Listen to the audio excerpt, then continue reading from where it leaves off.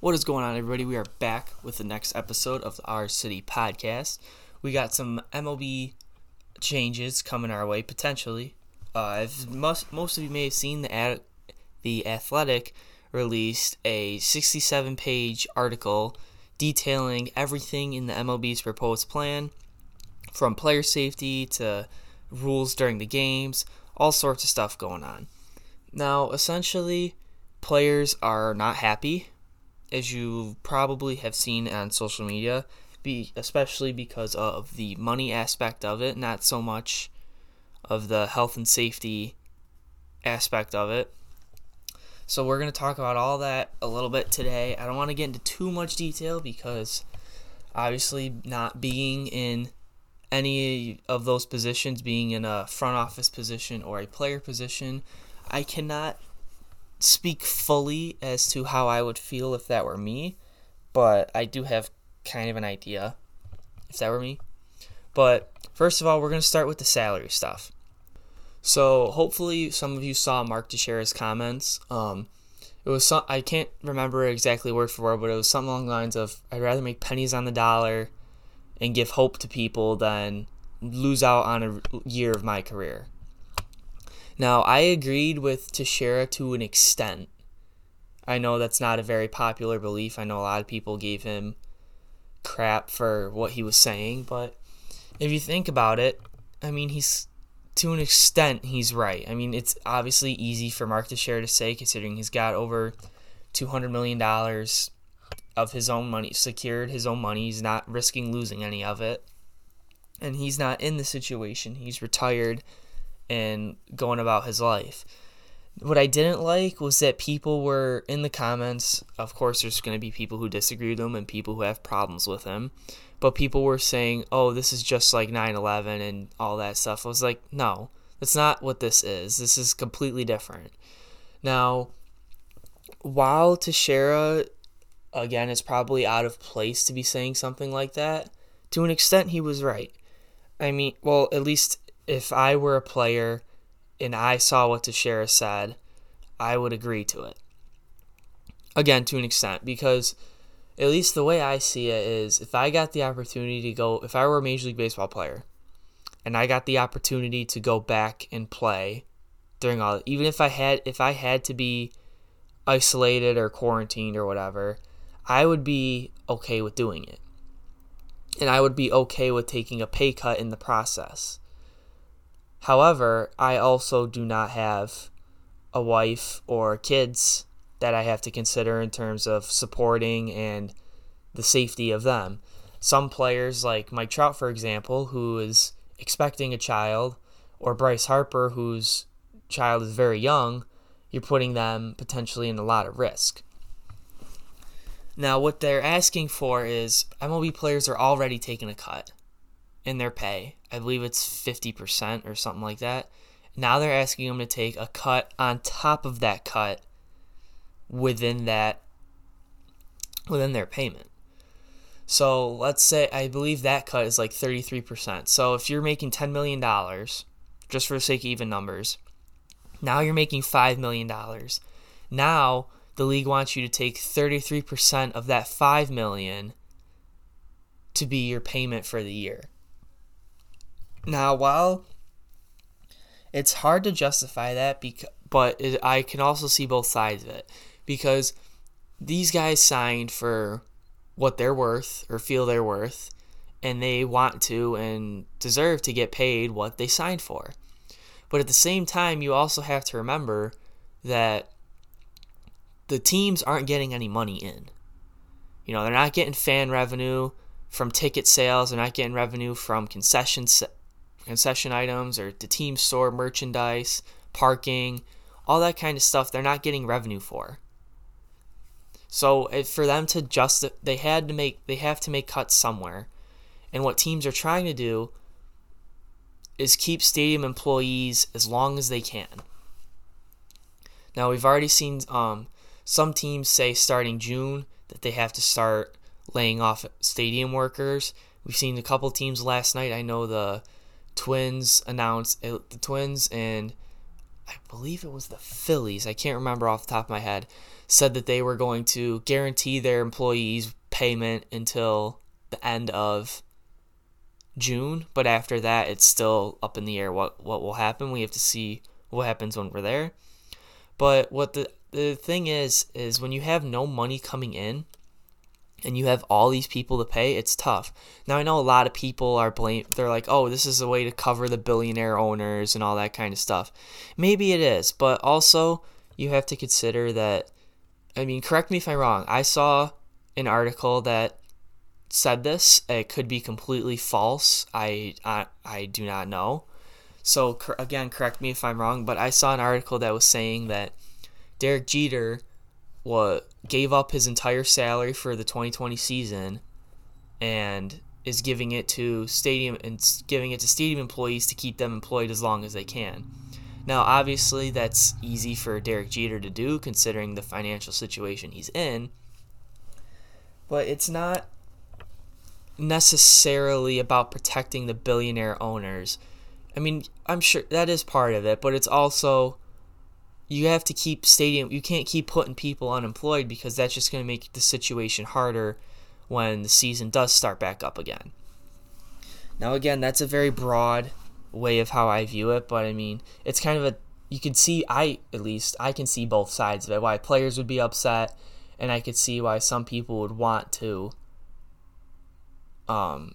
play anyway. Now, I know Blake Snell made some comments about it. Well, he kind of lost a little credibility, in my opinion, because he kept saying, like, oh, if I get the Rona, and he kept saying the Rona and stuff like that. It wasn't a very, I guess, appropriate response to the situation. I know Trevor May said that he agreed with him, but he didn't necessarily agree with how he said it. So that's kind of how I view it. I mean, obviously, I'm not in their position, so I can't speak fully on how I would handle it. But the safety and health of the players and their families is obviously the number one priority. But with that, the players also want to get paid what they signed for. Understandable. But when there's no money coming in, and considering the circumstances, something's got to give somewhere. Whether it's their payment, whether it's how they have to isolate themselves if they play or not, stuff like that. Something's got to give somewhere. Not everybody can win, and that's one of the underlying things that I don't think people are realizing is something has to give somewhere. Whether it's the money, whether it's quarantine players, whether it's travel restrictions, all sorts of stuff. Now, into the other part of it, which was part of the proposal. Now, part of the proposal would get the season going in early July, and one of the things would require these are the big points that I took from it. Regular testing of players and other uniform personnel. So, obviously, players, we figured they'd get tested. Also, uniform personnel, so front office staff, coaches, trainers, the kitchen staff to feed the players, all those people have to be tested. The only problem with the testing is the league wants regular testing, okay, which is fair. But it's not real. I don't really understand what regular means, because you want to test them daily or once a week or whatever you're doing. But the problem with that is to give them tests, you're also taking tests away from the public. So they need to figure out a way that, okay, we can test our players and make sure they're safe, test the workers, umpires, make sure they're all safe. But we also have to make sure we're not stealing or taking too many from the general public that also needs them. That's kind of a little thing to figure out, but it was something I found noteworthy in there. Also, one thing was spring training will be limited to 50 players. So teams will have 50-player squads, and they want workouts to be staggered to prevent overcrowding, which is understandable. I mean, the social distancing thing is becoming very more and more normal. But games would be, to avoid heat concerns, they were talking about games being between 7 and 9 in Florida and Arizona. They're talking about socially distanced in the locker rooms. they're talking about, again, the 50 players, so that probably means there won't be a minor league season on top of minor league teams being cut, which we'll talk about probably in a later episode. No lineup cards exchange, which I thought was interesting because they were, again, with the social distancing stuff, they're using an app to enter lineup cards. I assume this would have to be done before the game even starts, considering it's a league rule to not have technology in the dugouts. So I'm kind of weird on that. But also, players will be isolated on the roads. They are supposed to stay in their hotel and not leave without permission to keep the public safe. And the part with that is how often they're traveling. We don't know how often they travel. I mean, they have realigned divisions to have as few traveling happen as little traveling happen as possible. But again, a lot of this can change. And then the other thing that is not really noteworthy, but I just found interesting, they're trying to prohibit spitting, like just general spitting, and then spitting of seeds and gum and all that kind of stuff. And they're also prohibiting fighting, and because of the close proximity. And if you were to fight, it is said, per Joel Sherman, that there will be severe punishments from the league if you were to fight. I thought that was just interesting. So at first I knew that it was because of social distancing stuff and not trying to keep as many people healthy as possible. But at first I took it as the league is giving players, I don't know why I thought this, but I took it as the league giving players permission to throw at Houston, and then Houston can't do anything about it.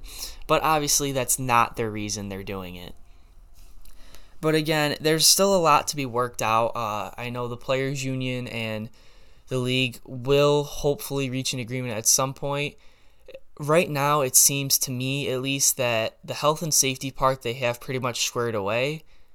They're figuring out the finer details and also the payment for players, because also with no fans in the stands in general, you're still, even if we resume the season, you're not going to have fans there. So it's just, I mean, it's a tough situation to be in. I mean, as we all know, sports are taking a big hit. I know that basketball and hockey are slowly starting to get going. They were targeting, I think, June. NASCAR already had a race go on. UFC's had a fight go on. So sports are slowly starting to come back. Football, I don't really know what the deal is going to be with football. Again, like I said in the last episode, they start the preseason and regular season late August, early September. But they also have camps and all that kind of stuff. So it should be interesting to see how this all plays out. I'm hoping for a season, even if it's half a season, just something. But also we want the players to be, and their families to be, as safe as possible. So that's pretty much going to wrap it up for this episode. Again, just like the last episode, next time we get an update, we'll do an episode hopefully within the next week or so. MLB and the Players Union will come to an agreement and we can figure out what is going on. We thank you for tuning in to this episode of the Our City Podcast. Make sure you're following us on Twitter, liking the video, subscribing, sharing, telling your friends to come check us out. And if you have any questions, comments, concerns, leave them down below in the comments section. Thank you for tuning in to this episode. We hope to see you next time. Let's go Mets.